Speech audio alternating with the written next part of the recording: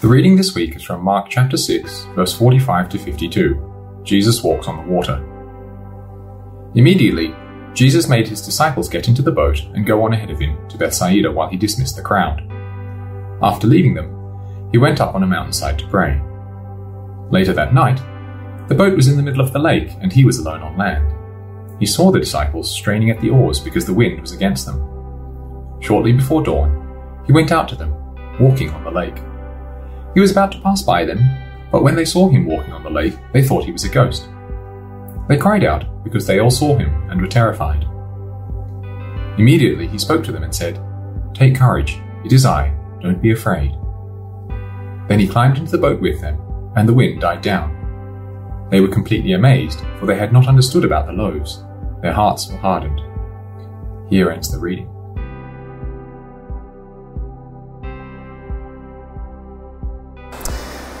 Church, today's famous story of Jesus walking on water, calmly striding out across the Sea of Galilee, coming to the aid of his disciples, is a famous story. It's one that many people, of course, dismiss as a fairy tale, but to others of us, of course, it is proof of Jesus' divinity, proof of his complete mastery over even the laws of nature.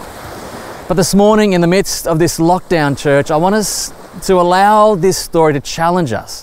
I want us to use it as a stepping off point in asking how our faith stands up to the battering of the storms of life. I want us to use it as a stepping off point in considering what role our faith plays in our lives when it seems as though our life is going nowhere despite our best efforts.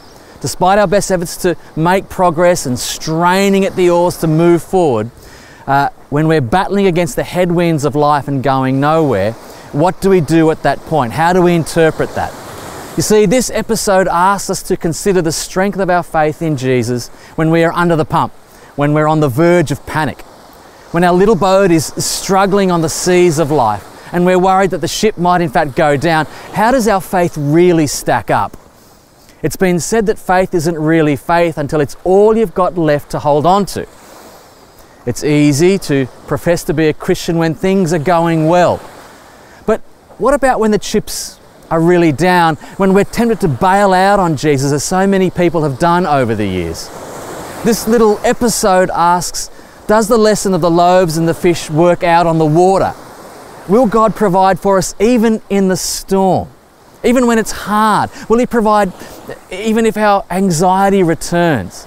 If I never get married, if I never have kids, or what if I don't get that job or make enough money, or the kids can't buy a house? Will Jesus provide even then? Will He give me what I need?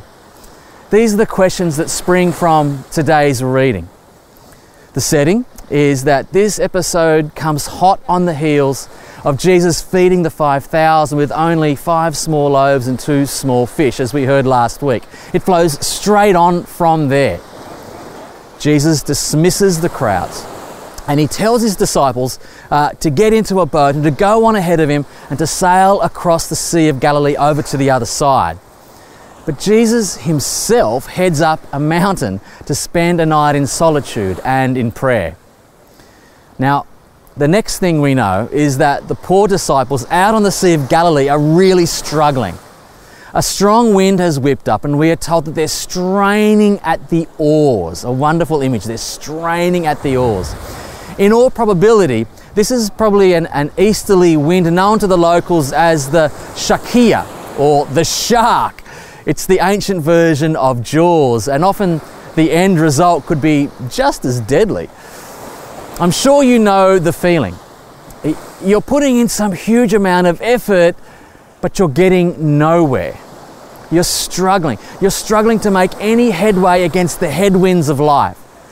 It seems as though all hell is breaking loose, and Jesus, well, he's just nowhere to be seen.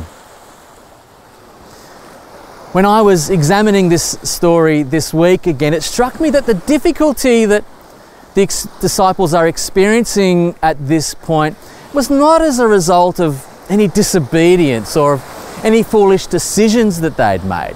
On the contrary, they were simply doing what Jesus had told them to do.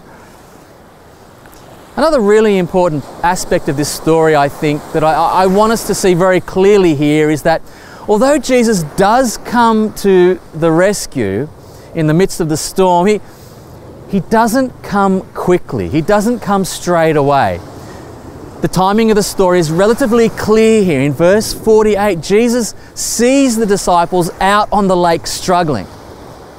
But it says it's not until just before dawn that Jesus comes out to them. It seems that the boat is battered by the wind for most of the night before Jesus arrives on the scene. So, I think the first thing we can learn from this story is that Jesus never promises to spare us from trials or from troubles in life. Quite the opposite, in fact. In John chapter 16, he says, in this life you will have trouble.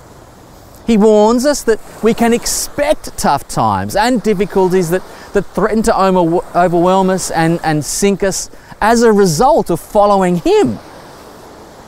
And often it seems as though Jesus takes an age to come, doesn't it? But think about it, if Jesus is in the business of building a resilient bunch of disciples, then we should know that he allows these struggles to come our way in order to strengthen us.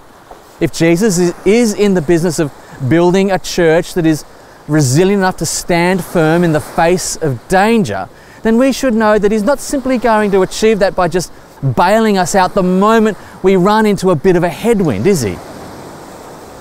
Now, as someone who has a sort of personality who likes things to be in their place, working efficiently and predictably, I'm also challenged by the disciples' reaction in this story when Jesus finally does make an appearance.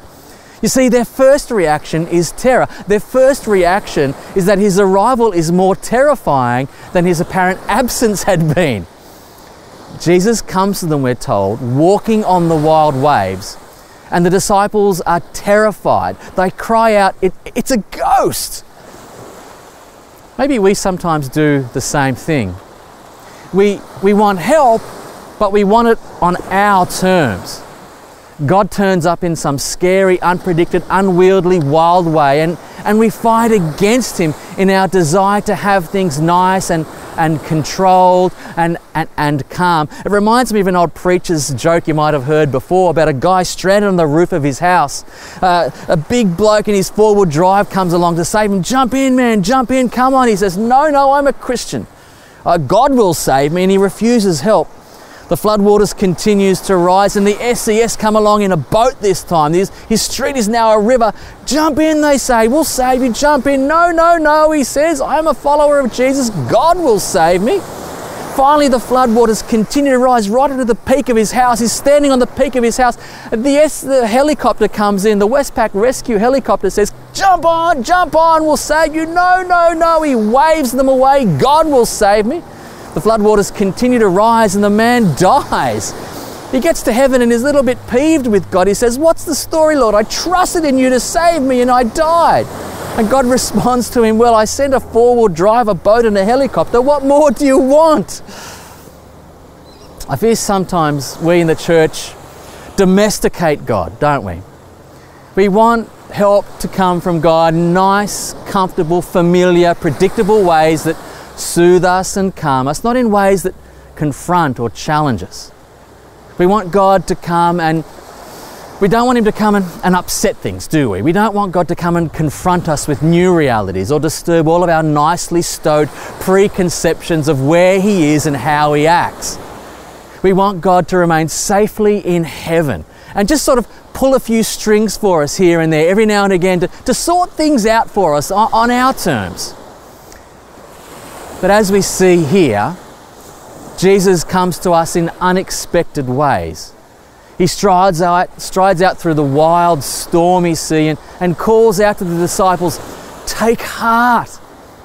It is I. Don't be afraid. Now, Jesus' words here, it is I, directly echo God's revelation of himself to Moses back in Exodus chapter 3, the famous burning bush episode when God reveals his name as I am. Can you see how this is a bold claim, a really bold claim from Jesus to his divinity here? harking back to Moses and the burning bush and I am. It's Jesus coming to the disciples and saying, fear not, it is I am the Lord your God.